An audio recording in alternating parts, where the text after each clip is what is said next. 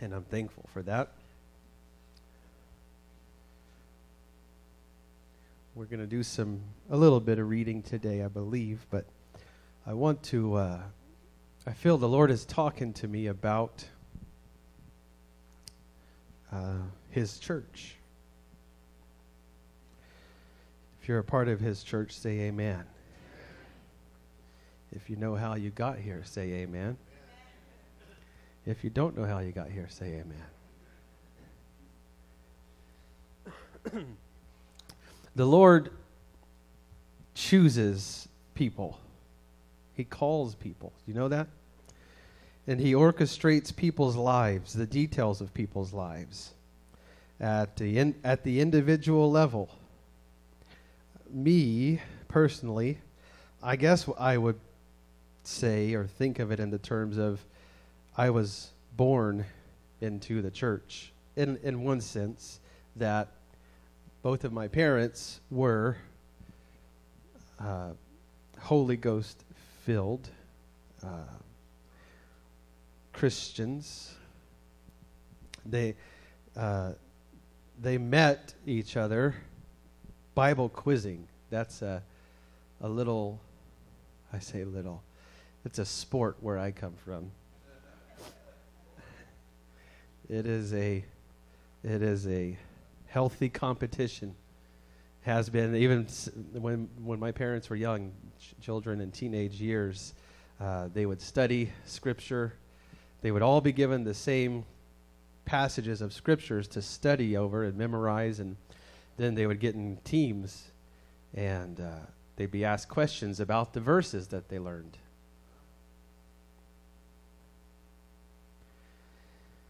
And I mean, you'd have to hit the buzzer. You'd have to be the first one, and you say it right, you get points. You say it wrong, you lose points. And it's a game. It's a competition. And but that's how my parents met each other, was at a Bible quizzing tournament. And so being the child born from parents that met at a Bible quizzing tournament, you kind of know you were born into some things, into a church, into a belief system. So I know that the Lord, that's when I say, how did you get here? Or do you know how you got here? That's kind of the long way of me saying, I know how I got here. And they raised me and taught me, this is the Scripture, this is what we do, this is who we are, and it's what's expected. And so to me, it's normal.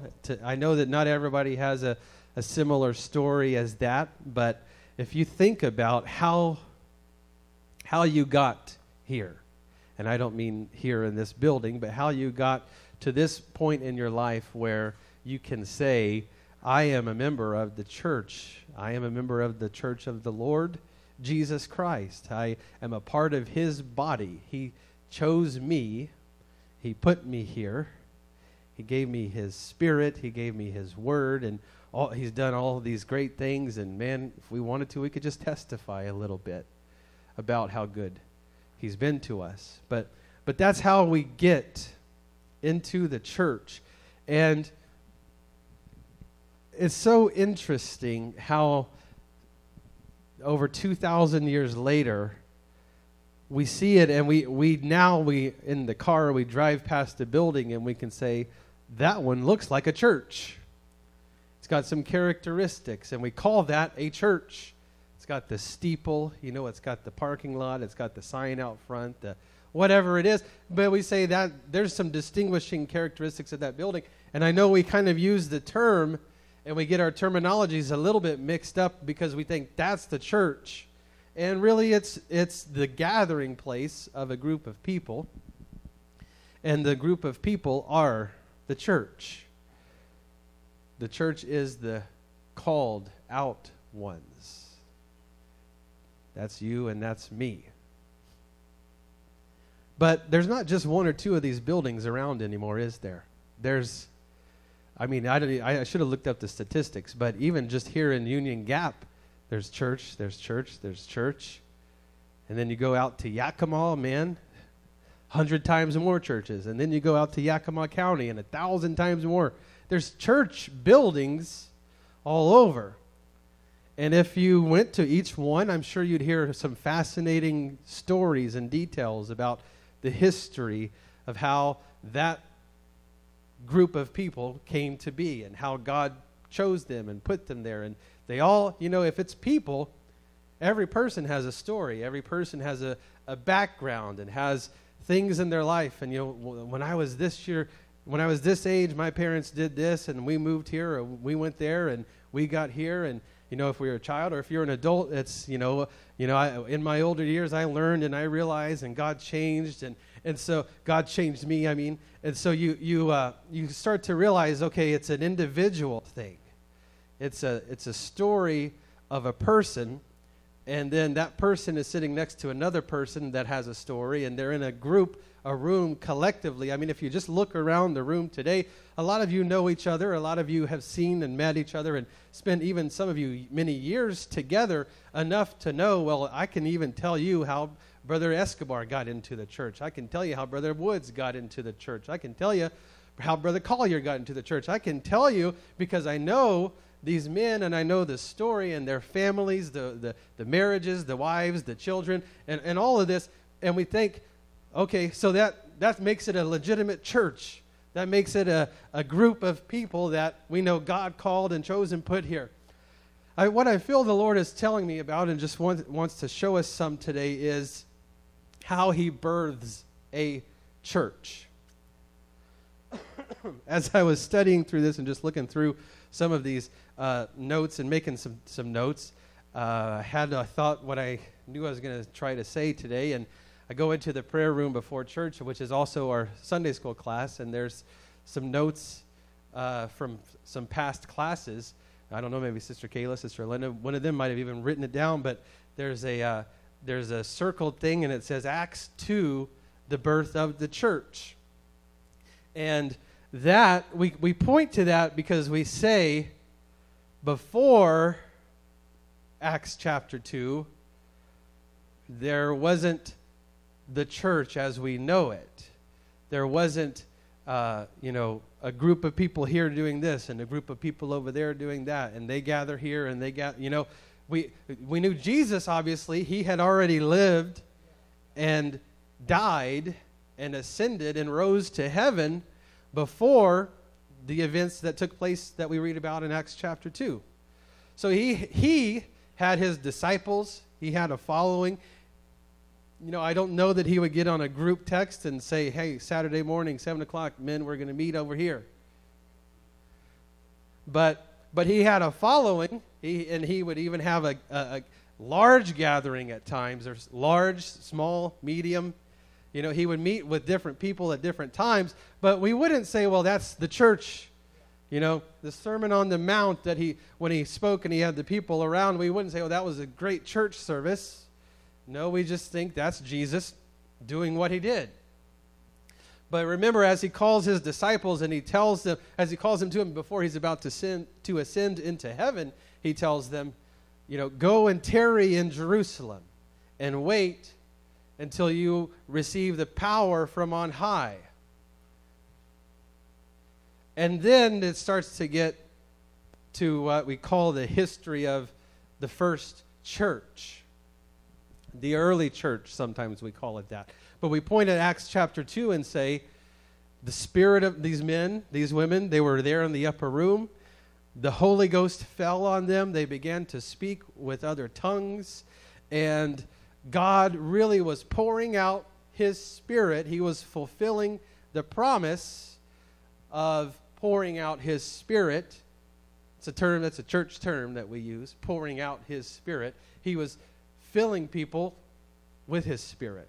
He came to them in a new way, in a different way. And you know the story. They're in Jerusalem, and people are hearing other tongues. They're hearing their native tongue, their language, and saying, how are these different people speaking with these different languages? I'm from here, and I hear him, and he's speaking my language where they speak back home, and I know he's never been there. And she's doing that for his group, and they've never been there. She's never gone to that land. But how do we hear these speaking? And the events just unfold one after the other. And then Peter, he gets up and he preaches. So definitely it's a legitimate church because there's a preacher now, right? But he's preaching and he's saying to them, this is how it happened, and this is that which the prophet says was going to happen. And now we're seeing it all play out. And then the Lord added to the church, and then he continued to add to the church, and we see a method, if I can use that term. We see a pattern of how God is adding people to the church. Everybody say the church. I'm not going to take the time to go through this story, but you might remember. Now, I like how I didn't plan this, but I like how this links in my brain to Bible quizzing, where I started. Because I remember when I was just, 7, 8 years old, there was a year that we studied Galatians, Ephesians, Philippians, Colossians. Those were the chapters that we studied, and we were quizzed over those. Now, to me, the 7 or 8 year old, it's just a book, really, and words that I have to memorize so that I can get all the points that I can get. Try to be the top quizzer. And I'm not trying to speak ill of that. Obviously, we have to teach our children the Word of God. And even David, he says, I've hidden the Word in my heart that I might not sin against you. I'm just going to tell you, there's never a bad time to read or study the Word of God. Okay? And if you have children, there's never a bad time for you to quiz your children about what they know about the Word of God. Okay? So don't misunderstand what I'm saying. But I was thinking of it in terms of kind of like math, English, science. I've got these textbooks that I go to school with, and I learn different things from different ones. Well, Galatians, Ephesians, Philippians. I've got these different books, and I'm just learning different things. But just for the sake of time, think about one of those books, Philippians. If you've heard this story or maybe you've read it, that the Philippians were a group of people. They lived in a town called Philippi. So apostles go through the town of Philippi. There is nothing that we would call a church in that town, but now there are men of God sent into that town. And when you're really the man or woman of God you're supposed to be, everywhere you go there's a church. Because it's you. You're the church. You are the temple of His Spirit. So you walk into a town where you think there's no building with distinguishing, marks, and then there is a temple here because it's me. And so the apostles go, and the Lord starts to unfold these events. Maybe you know the story of Lydia, where they meet this woman. Maybe you know the story of the Philippian jailer, where these apostles are thrown into jail, and now there's a jailer. He's definitely, we wouldn't call him a church member, but he's charged with watching the apostles, and the Lord decides, no, I don't need these guys in jail. I need them out of jail, so let me do some things and get them out of jail. So the Lord does it, frees them, and all of a sudden the jailer he's thrust into the middle of the story of the Philippian church because he thinks they're going to kill me. Once they see that my prisoners got out and got free, and he actually decides, I'm not even going to let them kill me, I'm just going to do it myself. Takes out his sword, and thank the Lord, the apostles see this and say, no, hey, we're right here. You don't have to harm yourself.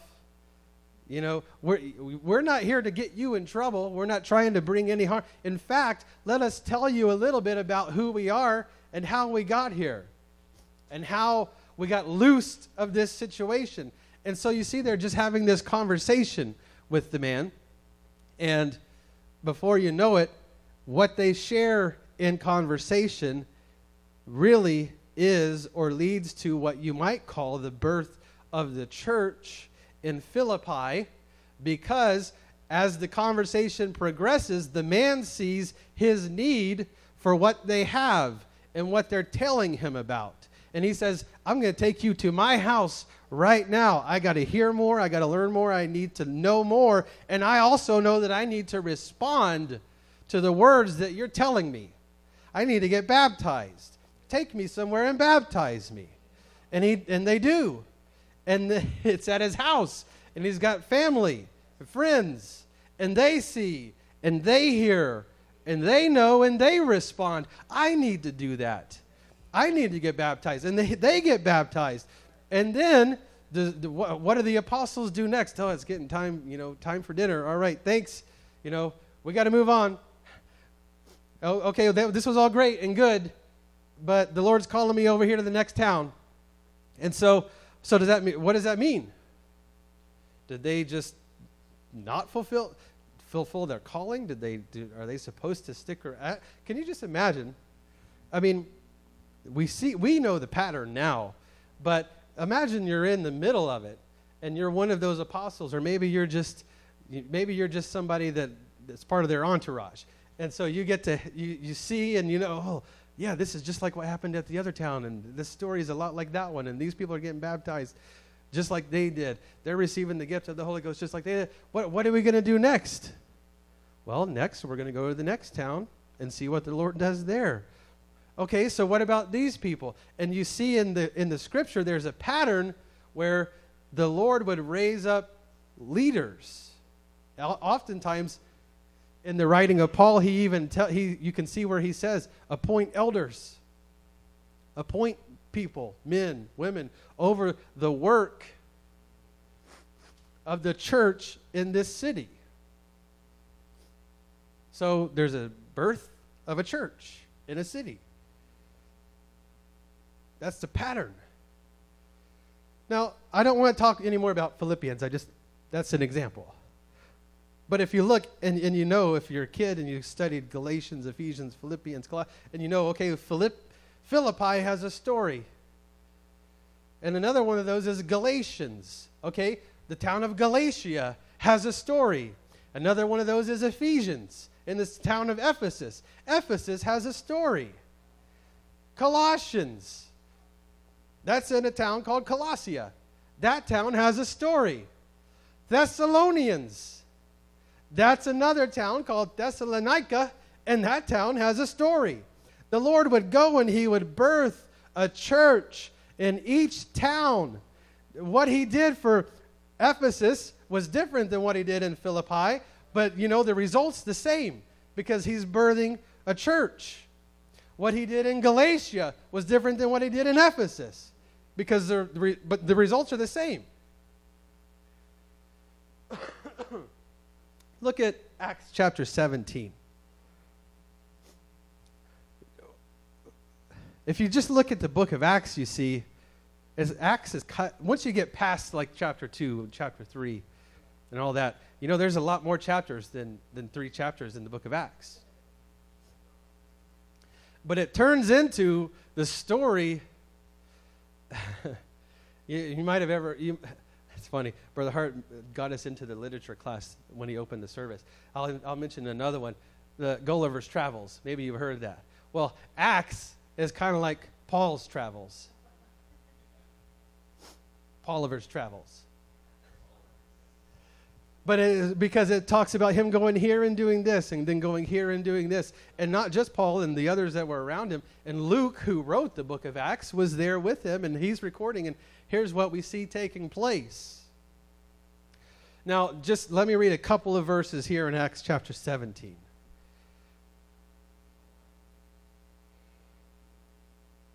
I'm going to read this different translation. Hopefully it's a little easier to listen to and follow along. I'm going to start at Acts chapter 17, verse 1. Paul and Silas traveled on through Amphipolis and Apollonia. Now, try to be a 7-year-old and say those in a microphone with a crowd of people around. And you got to say it right or you get the question wrong. That's a sidebar. where there was a synagogue. They came to Thessalonica where there was a synagogue. They're just traveling. Remember Paul's travels. They get to a city called Thessalonica where there's a synagogue. According to his usual habit, Paul went to the synagogue. This is what Paul does. When he gets to a town and he sees there's a synagogue, he knows, okay, there's probably some people there that like the Lord, that want to know the Lord. That's who I want to be with. That's who I want to spend some time with and get to talk with. So it's his normal habit. He went to the synagogue. During 3 Sabbaths, he held discussions with the people. Okay, now we get to put a little bit of a timeline to this. How many weeks is 3 Sabbaths? 3 weeks, right? There's a Sabbath, then there's 6 days, then there's another Sabbath, then there's 6 more days and another 3 weeks.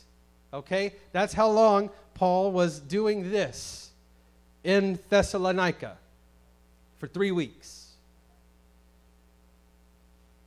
He held discussions with the people, quoting verse 3 and explaining the scriptures and proving from them that the Messiah had to suffer and rise from death. This Jesus whom I announce to you, Paul said, is the Messiah. Let me read this, verse 3 in King James Version, what you see. This is not too complicated, right? We're just seeing how Paul went about his business when he goes into a town. Opening and alleging. Those are some words that'll get you in trouble in 2020, 2021. Alleging. Oh, he's just alleging. Well, King James. But what he really says, he's explaining. He's telling why, telling how. Opening and alleging that Christ must needs have suffered and risen again from the dead. He's telling them about Jesus, who he was, what he did, the fact that he was born and then he, went through his life and then he died on a cross for our sins. He had to suffer. And then he rose again. Now, I really like the fact that especially in this day, there were people who had never heard the idea of a man rising from the dead. We know it now, and we know examples and stories, and it's pretty common for us to hear, oh yeah, he rose from the dead. But Paul gets to go into a new town, into a synagogue where they're just reading scrolls and scriptures of Old Testament stuff, and he says, let me tell you about this one guy. I know you've never met him. Maybe you've heard about him. I don't know. Word travels sometimes, word of mouth. But let me tell you, because I know and I'm friends with and I hung out with and I've seen and I've even talked to him. I've heard his voice. Let me tell you about this guy. He died and he was put into a tomb, but 3 days after, he wasn't in the tomb anymore. Really? What happened? He got up. What do you mean he got up? I mean, he rose, he opened his eyes, he sat up, stood up, and where there was that big rock that was covering the tomb, it wasn't even there anymore. You mean somebody moved? Yeah, an angel moved it. Okay, this guy's getting pretty far out there. You're telling me that the guy died. Yes, he died. You're telling me that he rose from the dead. Yes, he rose from the dead.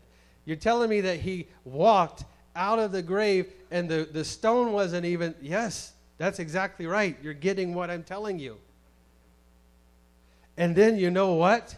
He went back to the people that he was living with, his friends, his relatives, those that knew him. He showed himself to them and said, look, it's me. I'm back. I got to hear this. What happened next? Well, then he goes on to explain to them his work here on earth is now done. And now they have a job to do. They're picking up where he left off. Oh, so okay. So you're telling me he got to retire early and sail off to some pretty island, and now he's just, no. He went up into heaven. What? He went up into heaven. Like his feet were on the ground, and then all of a sudden, they weren't anymore. And his body's going up, up, up, up, up, up. Was it just you there? Were you the only one that saw this? I wasn't even there. I've heard multiple witnesses all tell the same thing. And then, you know what? As he's going up, angels are coming down. It's like a holy elevator or something. Now, the beautiful thing to me is Paul got to do this in Galatia, in Ephesus, in Thessalonica, in Philippi. He got to, everywhere he went. Let me tell you this story about this guy. And I can just imagine Luke and whoever else is, well, he's about to get to the good part. I'm going to watch for their reactions. People love to hear this story.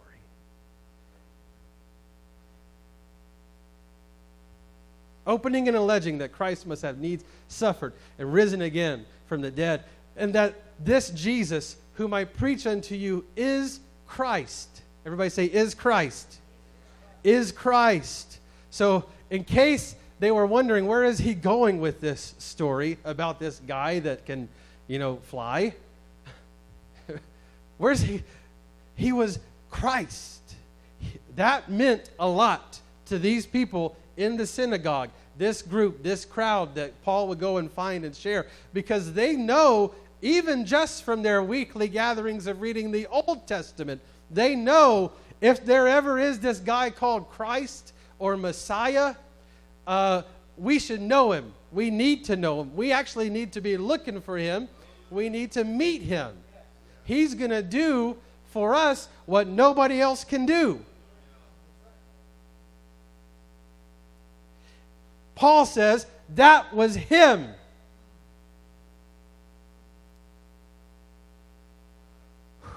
And then I can just imagine all the air gets sucked out of the room just like it is right now. And people are looking at each other. Kids looking at dads. Do you believe that?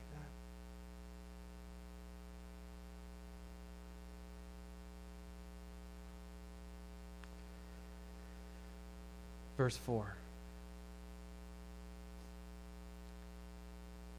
And some of them believed. Some of them believed. So, say it with me. Some of them believed.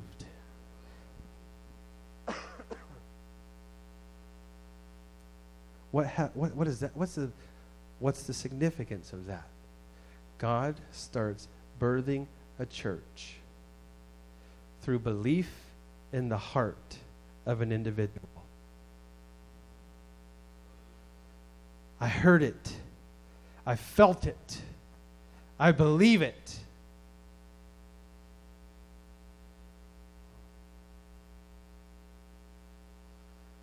Some of them believed and consorted with Paul and Silas, and of the devout Greeks, a great multitude, and of the chief women, not a few. 3 weeks. It's like a 3-part lesson, I can imagine. And at the end of 3 weeks, this is the result. Some believed, not a few.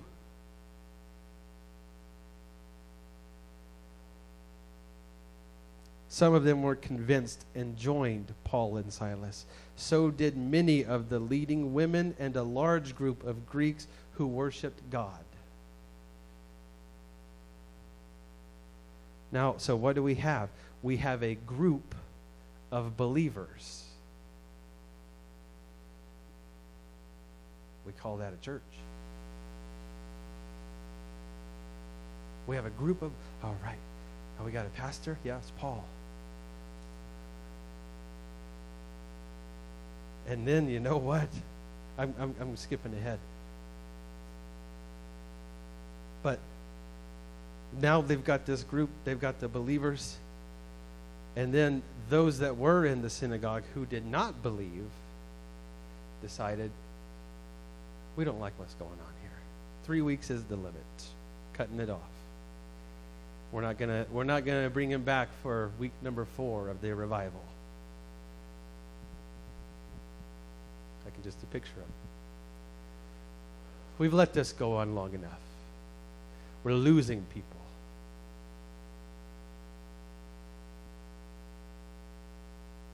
All because this guy came in out from who knows where, started telling this story about who knows what, but people are believing.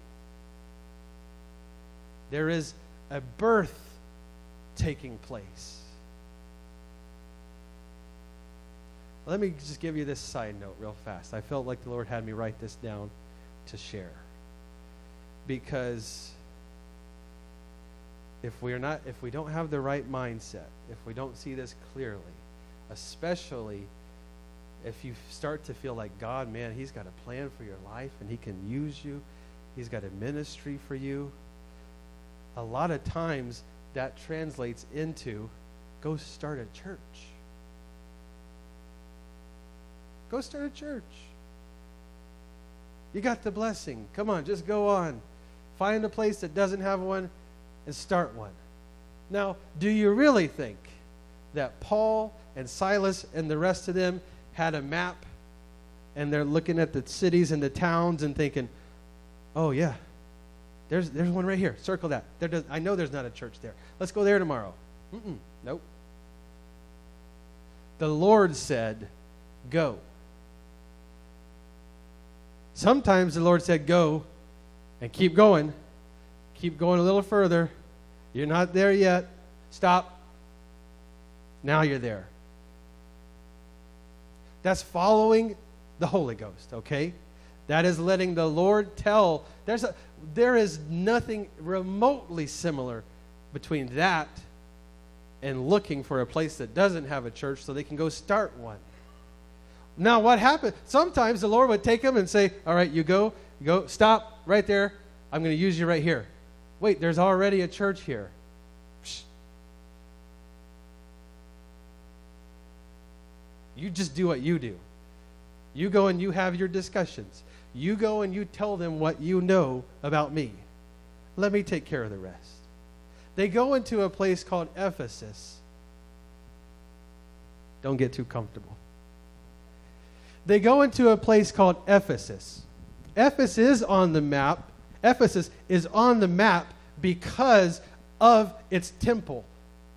A huge temple to a goddess named Diana. Okay, Lord. We're just going to keep walking past here. They already got their stuff set up. Nope, you stop right there. Right here? Right in the middle of Ephesus. Now you start telling them about me, the magic guy that raises from the dead and floats up in the air. Really? Here? Yeah, right here. And he starts to tell them about Jesus. He starts to get people believing, and now people start to know that is the one true God.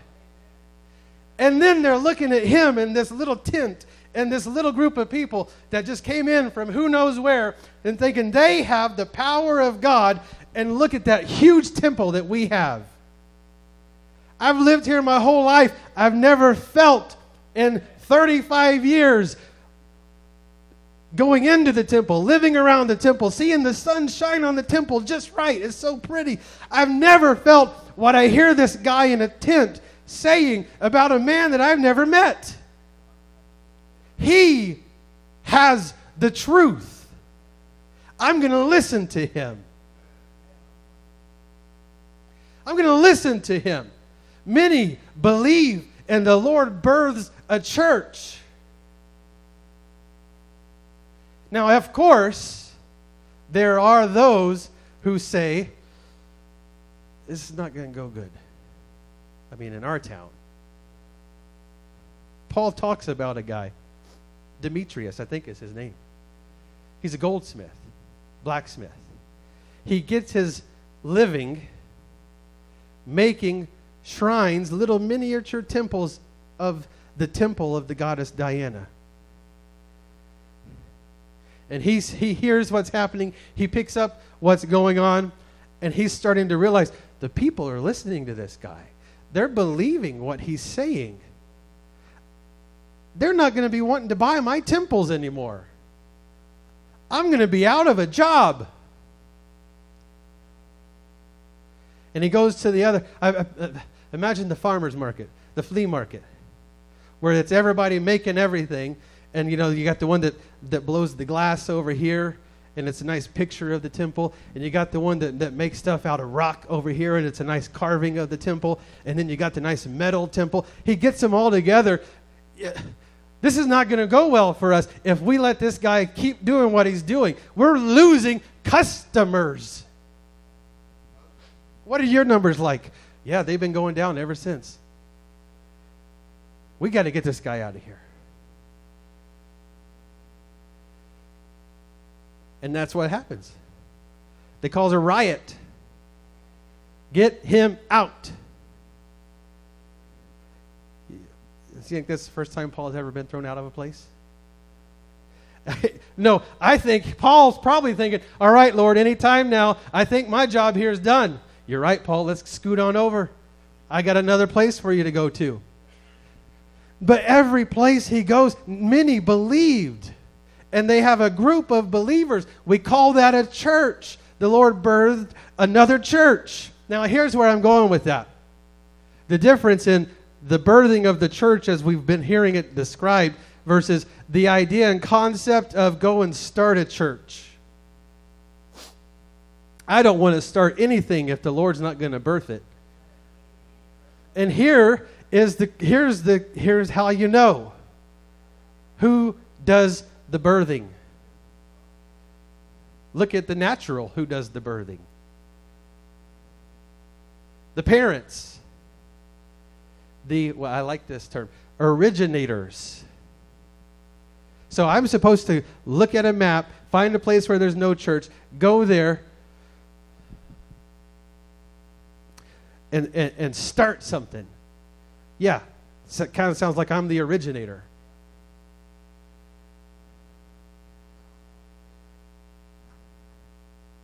Yeah. You better hope people don't start getting birthed by you. Because you know what that is? That's your offspring. That's your baby.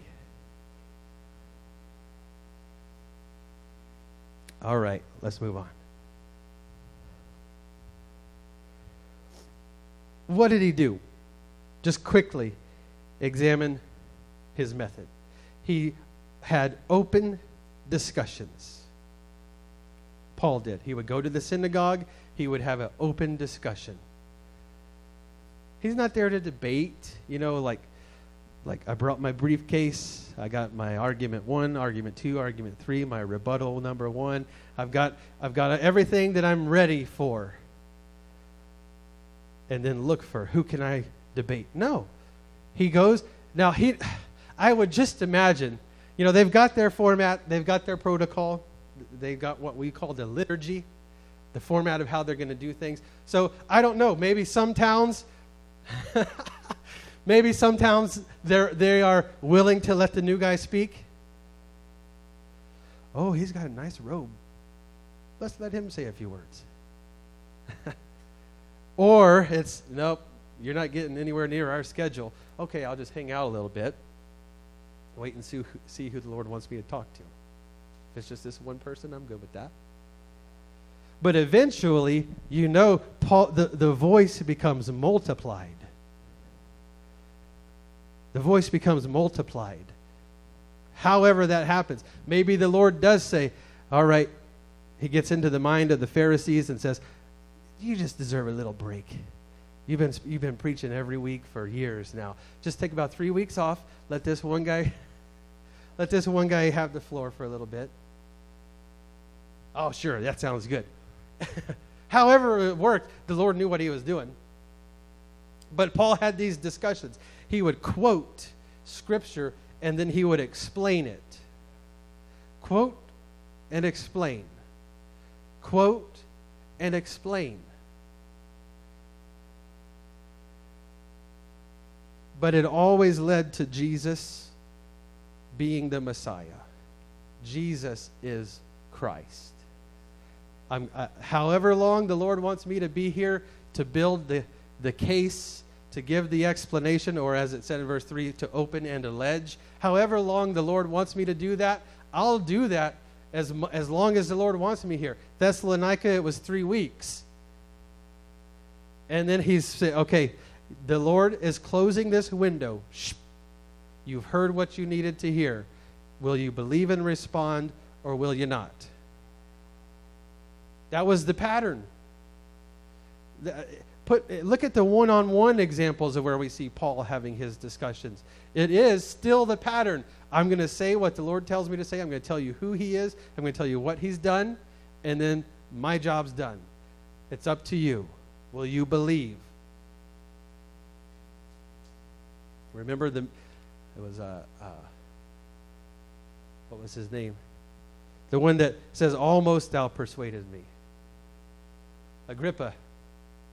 Almost thou persuadest me. That's fine with me. I mean, I wish you would have been persuaded, but I did my job. I said what the Lord told me to say. Now, put that same context in a temple like in Thessalonica, 3 weeks of revivals of him telling, this is Jesus, this is what he's done. And then the Lord says, okay, it's closed. The persuaded ones, the not persuaded ones. That's what you got. So week 3's done. The Lord decides, I'm not having you go back into that synagogue anymore. You've got your believers. You've got your group. This is the church that I birthed here into this city. And you know what? Paul, I got to get you out of here. I'm keeping them here. This guy named Jason comes onto the scene. Yeah, Jason. That's a King James name, in case you didn't know that. He's one of the believers. He's one of the ones that opened his house to Paul and Silas and the group while they were there. Now, this particular time of day, these Pharisees go to Jason's house and say, we just want to talk to Paul. We just need to have a few words with him. Jason say, sorry, he's not here right now. Well, that's not going to go well. You know, a mob always needs some flesh. A mob always needs some kind of satisfaction to say, we did our job. So they take Jason, take him out into the city.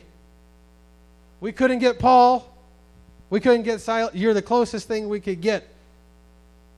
And this is what we call persecution. Starts to take place. Jason, who else lives with you? Your family, your friends. Who's the close ones that you associate with? You mean the Lord would let persecution come in week 4? I mean, we have 1, 2, 3 weeks of preaching, decision making, hearing, responding. And now Jason's thinking, all right, the Lord is good. I've heard him. I know who he is. I've responded to his word. An immediate persecution comes. Now, he got to keep his life and the family. That's all fine. Really, it was about not getting to him. It was about getting to Paul. And it was about getting to the word of Paul. Getting that out of here. We just need this influence gone.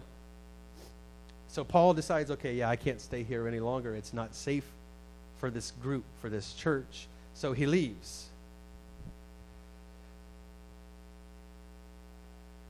The church is still there. Now, I don't know, every town probably had a different level, a different measure of persecution. Some of it might have just been mocking and ridicule. Some of it might have been a little bit more serious, could have been physical. But this is the pattern, not that I chose or you chose, or not that even that Paul chose. This is the pattern that the Lord chose. This is how I birth a church. This is what my church looks like. It's what it goes through. They get Paul and Silas to leave Thessalonica. They send them right to the next town over. It's called, anybody know the name of it? Berea. Same thing happens. Paul goes into the temple, except the scripture does say they were more open to him. They listened in Berea. They received, I don't know, maybe some word had spread from one town over. But hey, we got the evangelist from Thessalonica today, and he's going to speak to us. Let's go hear him. And they're hearing, they're listening, they're believing, they're obeying. And then word gets to the Pharisees. Again, he's over there doing it now. All right, we know where he is. Let's get him out of here. Jesus removes Paul, Silas. They're gone. Now we got church. I don't know what you want to call that, a sister church. We got two groups of believers now. The Lord birthed them. If you don't know, the later half of Acts chapter 17, I'm not reading it today, that's the more popular of the chapter, because he goes to Athens. He's kind of kicked out of Thessalonica and Berea. He goes to Athens. He gets to see all those idols. You know the story. Gets to do the same thing that he's done. Let me tell you about God, the God. Let me explain to you some about him. And this is the pattern, is how the church gets birthed every time. Now, we've just talked about Acts, right? We have this whole other thing called the book of Thessalonians. In fact, we have two of them in the scripture, 1 Thessalonians, 2 Thessalonians. You know what those are? Those are checkups. Those are checkups from Paul to the group, the church that was birthed. Because nothing that's born stays a baby. It's got to grow. And so he's giving letters, he's giving instructions to the church that's growing spiritually. So now you look at the books of 1 Thessalonians and 2 Thessalonians, or Galatians, or Ephesians, or Philippians, or Colossians, or Romans, or Corinthians. And you look at those and you realize, okay, there's a story behind this. He's writing this to a group that the Lord birthed. He's writing this to a church that has a history, has a story of how they got there. The birth of that group. I'm almost done. First, let's look at just a few verses in 1 Thessalonians, chapter 5. We'll go to the last chapter of the book. I just want you to see the kinds of things. Now, there's a lot more than what's in these few verses. But I want you to see the kinds of things that Paul writes to this group, to this body, to this church. 1 Thessalonians 5, let's look at verse 14. Now, basically the whole letter, we call this an epistle, right? A Pauline epistle, a letter that he wrote. The whole letter, it's got greetings in it. It's got some teachings in it. It's got some warnings in it. It's got some instruction, or what we would call some exhorting. That's what's in the letter that Paul wrote to the people. So 1 Thessalonians 5:14.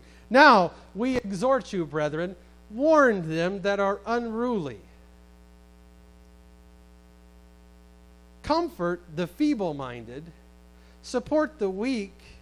Be patient toward all men. Okay, stop for a second. This verse is instruction, outward instruction. Paul's saying, I'm telling you, this is what I want you to do. As the church, I see action words in here. Warn. Okay, so I'm reading the letter from Paul, and it's giving me instruction. It's telling me to go warn people, like kind of like Noah. You remember? That's what the story of Noah is. He warned people. Warn them that are unruly. Okay, I'm going to go warn them that I know somebody that's unruly. I'm just going to tell them, you shouldn't do that. If you do that, things could go bad. That's a warning, right? Comfort them that are feeble-minded. Okay, so I've got to go and find somebody that I know is struggling, maybe with some thoughts, in their mindset, their mental issues that I've got to deal with, and my job is to comfort them. It's the work of the church. You see that? That's the work of the church. Warn, comfort, support the weak. That's the work of the church. Be patient toward all men. It's the work of the church. Next verse. See that none render evil for evil unto any man, but ever follow that which is good, both among yourselves and to all men. Next verse. Rejoice evermore. That's a nice short one. I like that. It's still instruction from Paul. That's the work of the church. That's an action word. We call those verbs. Rejoice. A little bit. In the morning. After a good dinner. Nope. Rejoice evermore. Like from now on. From now on. This is your action. Rejoice. Church. Rejoice. Next verse. Pray without ceasing. That's your action.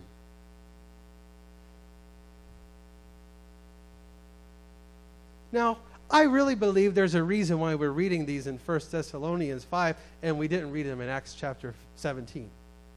Because Paul couldn't get up there while he's trying to teach and explain Jesus and tell the story of Jesus and then say, oh, by the way, pray without ceasing, everybody.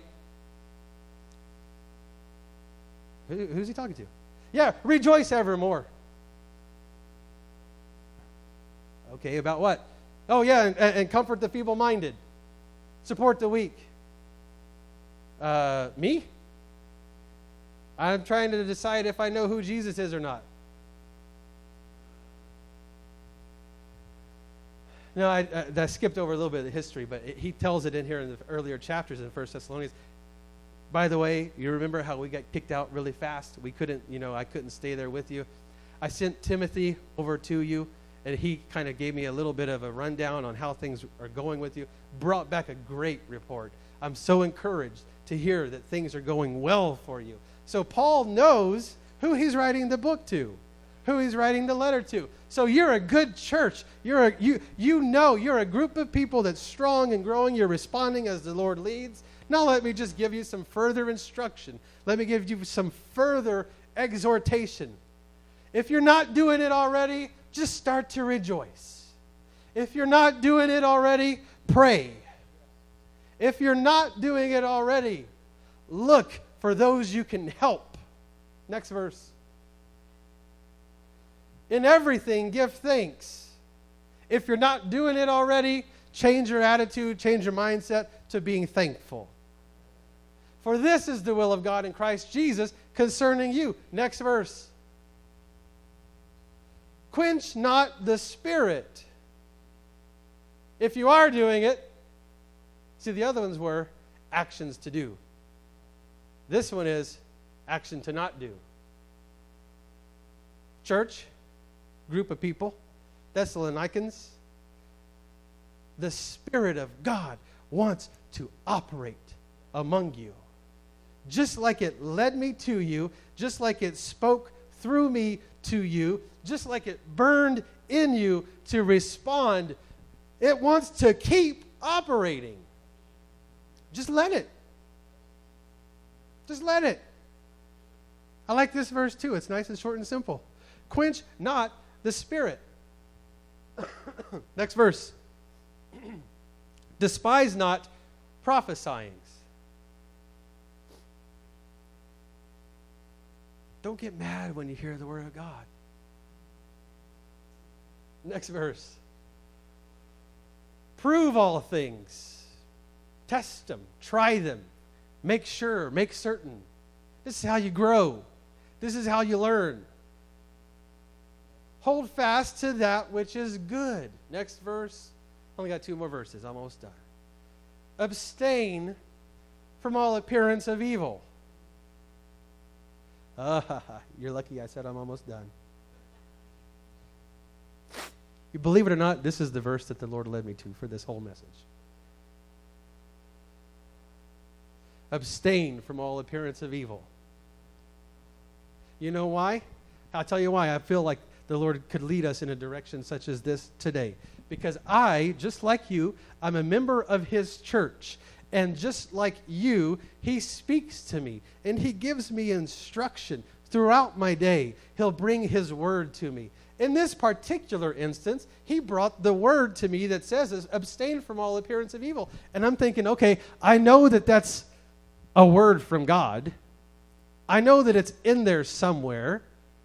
What was the Lord trying to say when He had somebody write the words, abstain from all appearance of evil? This. You are my church. I birthed you. I'm doing a work in you. I want my Spirit to operate in you. I also want you to abstain from... Now, okay, just so quick. I can do this. Everybody say he can do it. I can do this quickly. Abstain from all appearance of evil. It has 2 meanings. One is, if something looks evil, stay away from it. Short and sweet and easy. If it looks evil, abstain. That means stay away from, don't do. If it looks evil. Everybody say, if it looks evil. Don't go spending an hour trying to research whether it's evil or not. Come on, somebody. If it looks evil. You got eyes. The Lord gave them to you. If it looks evil, just abstain. Don't go to the library and check out all the books on the topic. I got to learn whether it's evil or not. Does it look evil? It kind of does. All right, you learned what you're supposed to do. Now that's the first. Don't do it if it looks evil. Stay away from it if it looks evil. The second one, and I don't have time to go into this. That which could appear evil to others.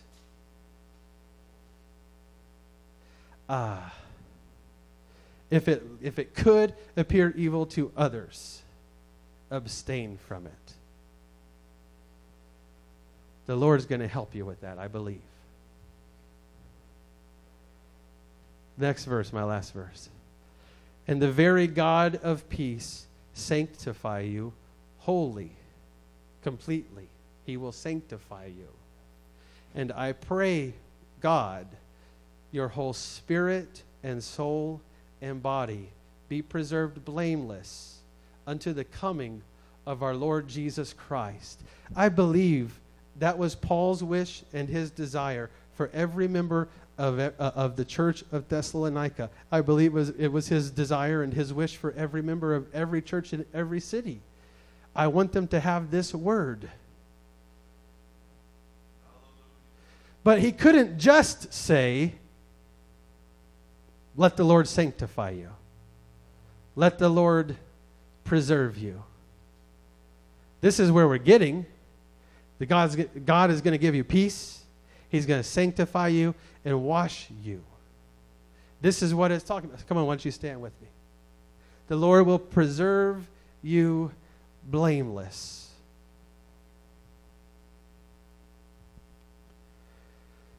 All of you, your spirit, your soul, your body.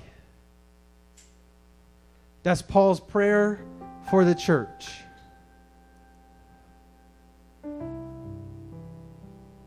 because He knows the Lord wants to keep you. He knows the Lord wants to wash you, preserve you, keep you blameless. Now, I know we've heard a lot of things today. I know that I've taken more time than I usually do. Just a little bit. But I believe that the Lord wants us to know who we are, how we got here, what we're supposed to do now.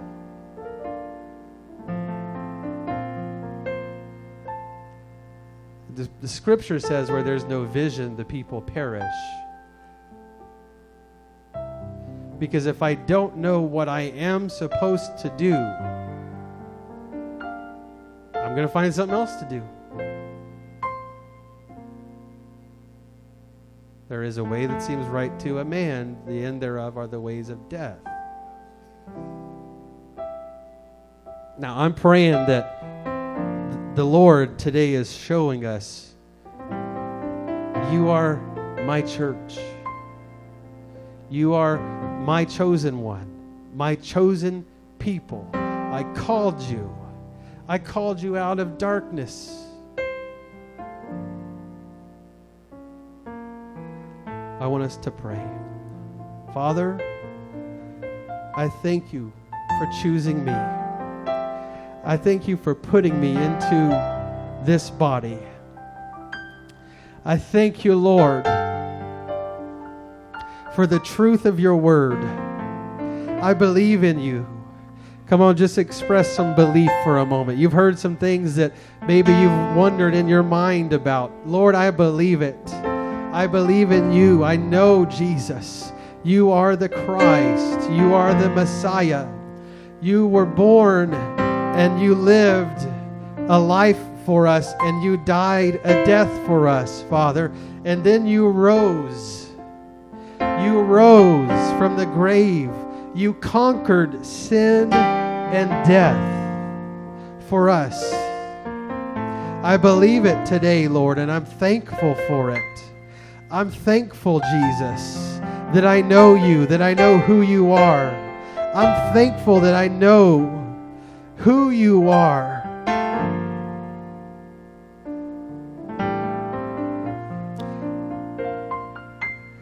I pray, Lord, that you would give us direction as your church.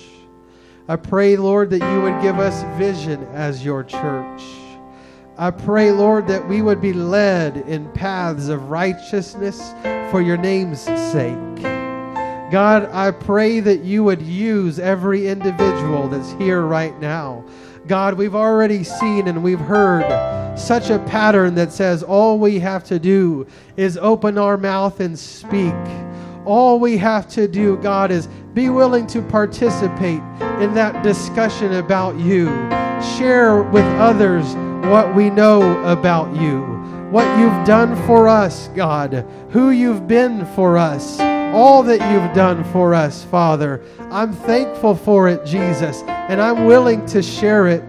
God, I'm willing to share it with others because I see in the pattern of your word how you would birth a new believer, how you would lead and orchestrate my words, our words, to impact the life of another believer. God, it's you that births every church. It's you that births every new soul, every new convert. Just as it says, God, a man must be born again. Jesus, it's you that gives the birth. You are the originator. You are the author. You are the giver of life. You're the giver of a new birth. Father, I'm thankful for it today. I'm thankful for it today. Hallelujah. Why don't we do what the book says and rejoice a little bit? Come on, let's rejoice a little bit. Hallelujah. Hallelujah. I'm rejoicing evermore as the scripture says. God, I'm obeying the commandment of the word of God to rejoice, to praise, to enter prayer. Hallelujah. I'm thankful, Lord. I'm thankful, Lord. Hallelujah. Hallelujah. Hallelujah. Come on, respond to the Spirit of God right now. Come on, He's talking to you right now. Respond to it. Hallelujah, hallelujah. Lord, I'm rejoicing in you. Lord, I'm rejoicing in you. You are my hope, Father. You are my Savior, Lord Jesus. You are my healer. You are my King. You are my God. You are all in all. Everything that I have, it came from you. Everything that I own, it belongs to you.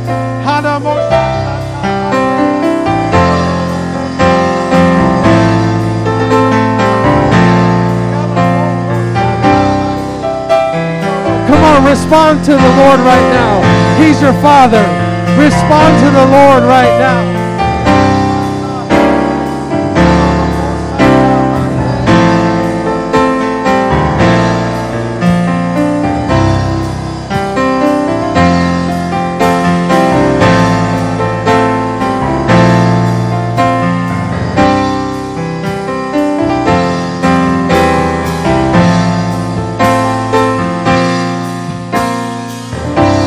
Come on, if you feel like celebrating, then celebrate.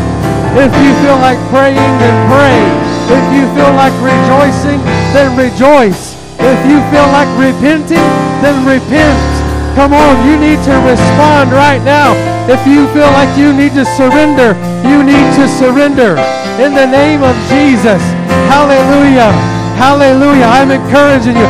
Step out from your seat. Come on, it's an option. It's an opportunity to respond. This front is open. These altars are open. Come on, let's turn this sanctuary into an altar before the Lord. We respond to you, Father. We respond to you, Jesus.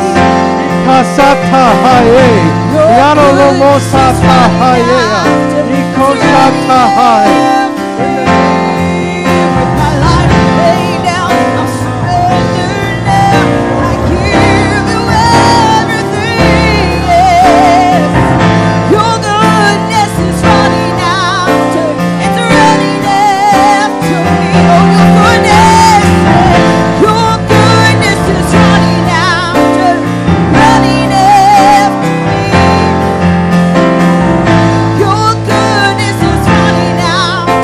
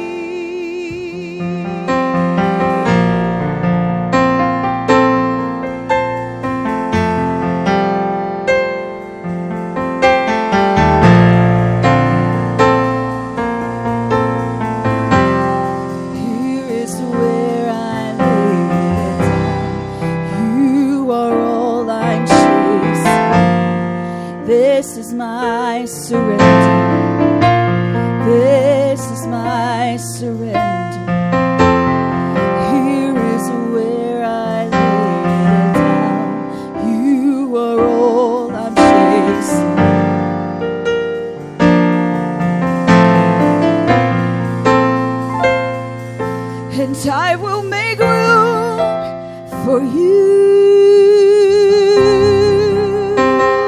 to do whatever you want to do whatever you want to,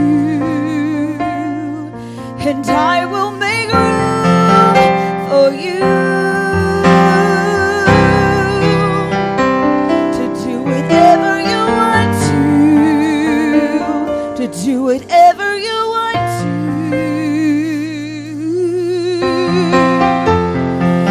Here is where I lay down every burden,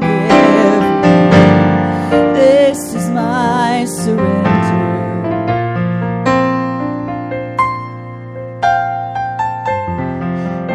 Surrender to Him. Surrender to Him. Just let it flow out. Just let it go. Just let God take it over from right there. Just let it flow out.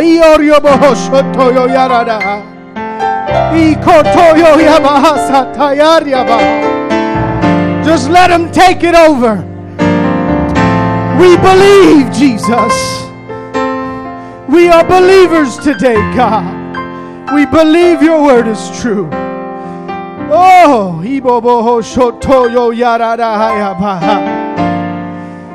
just let it go.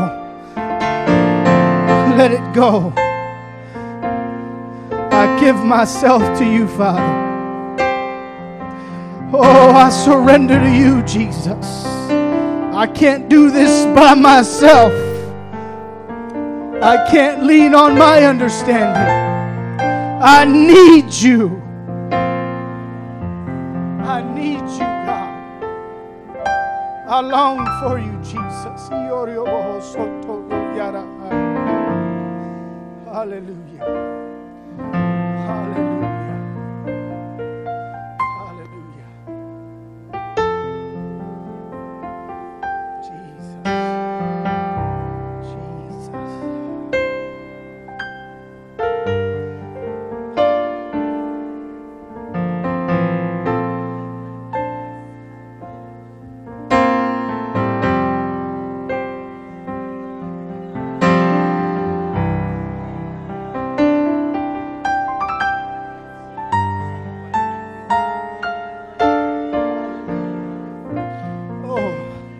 I give it to you, Jesus. I give it to you, Lord. I give it to you. I let you handle it, God. I let you take it, Jesus. Take it from my hands, God. Take it from my heart, Jesus. Take it from my mind, God. We are your church. We are your people, God. Our faith is in you, Jesus. Take it, God. Oh, my life, Lord. My home, Jesus. My relationships, God. My job, Jesus. Take it. Take it, God. Take it. Take it, God. Oh, I need you, Jesus. I pray healing today, God. I pray deliverance today, Jesus. I pray the flow of the Holy Ghost, God. Oh,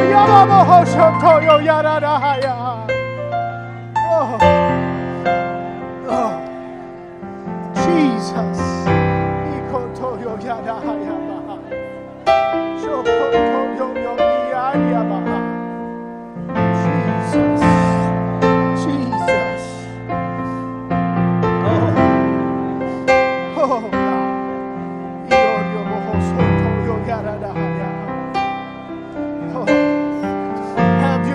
My life, Father. Have your way in my life, Jesus. I say, take your place, God. Take your place in my life, God. I'll make room for you, Jesus. Remove my flesh, God. Oh, remove my flesh, God. Oh, let your spirit dwell, God.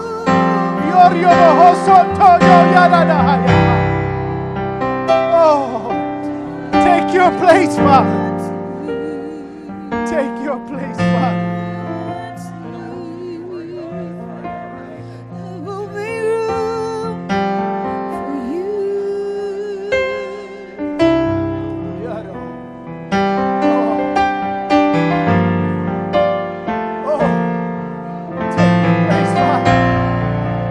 Take your place, Father. You and you alone sit on the throne. You and you alone are the Holy One of Israel, God. Oh, holy, holy, holy is the Lord God Almighty, which was, which is, and which was always to come.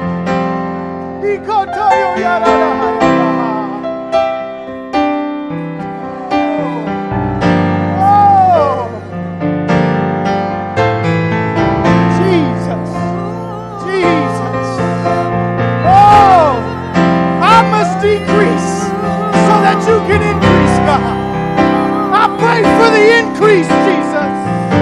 I believe for the increase today, God.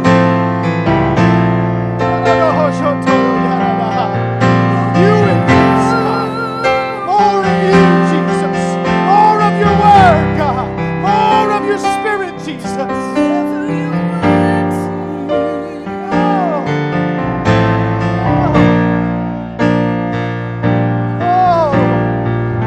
Enemy, you have no room. Devil, you have no room. World, you have no say. Jesus, take your seat.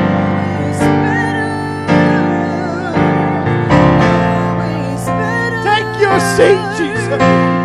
Shake up the ground with all my tradition. For my religion, always better. Hallelujah.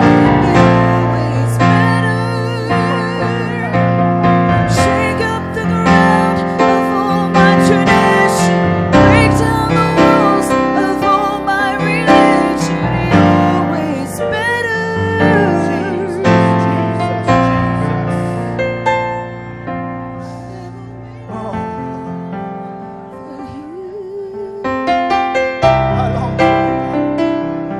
Do whatever you want to. Do whatever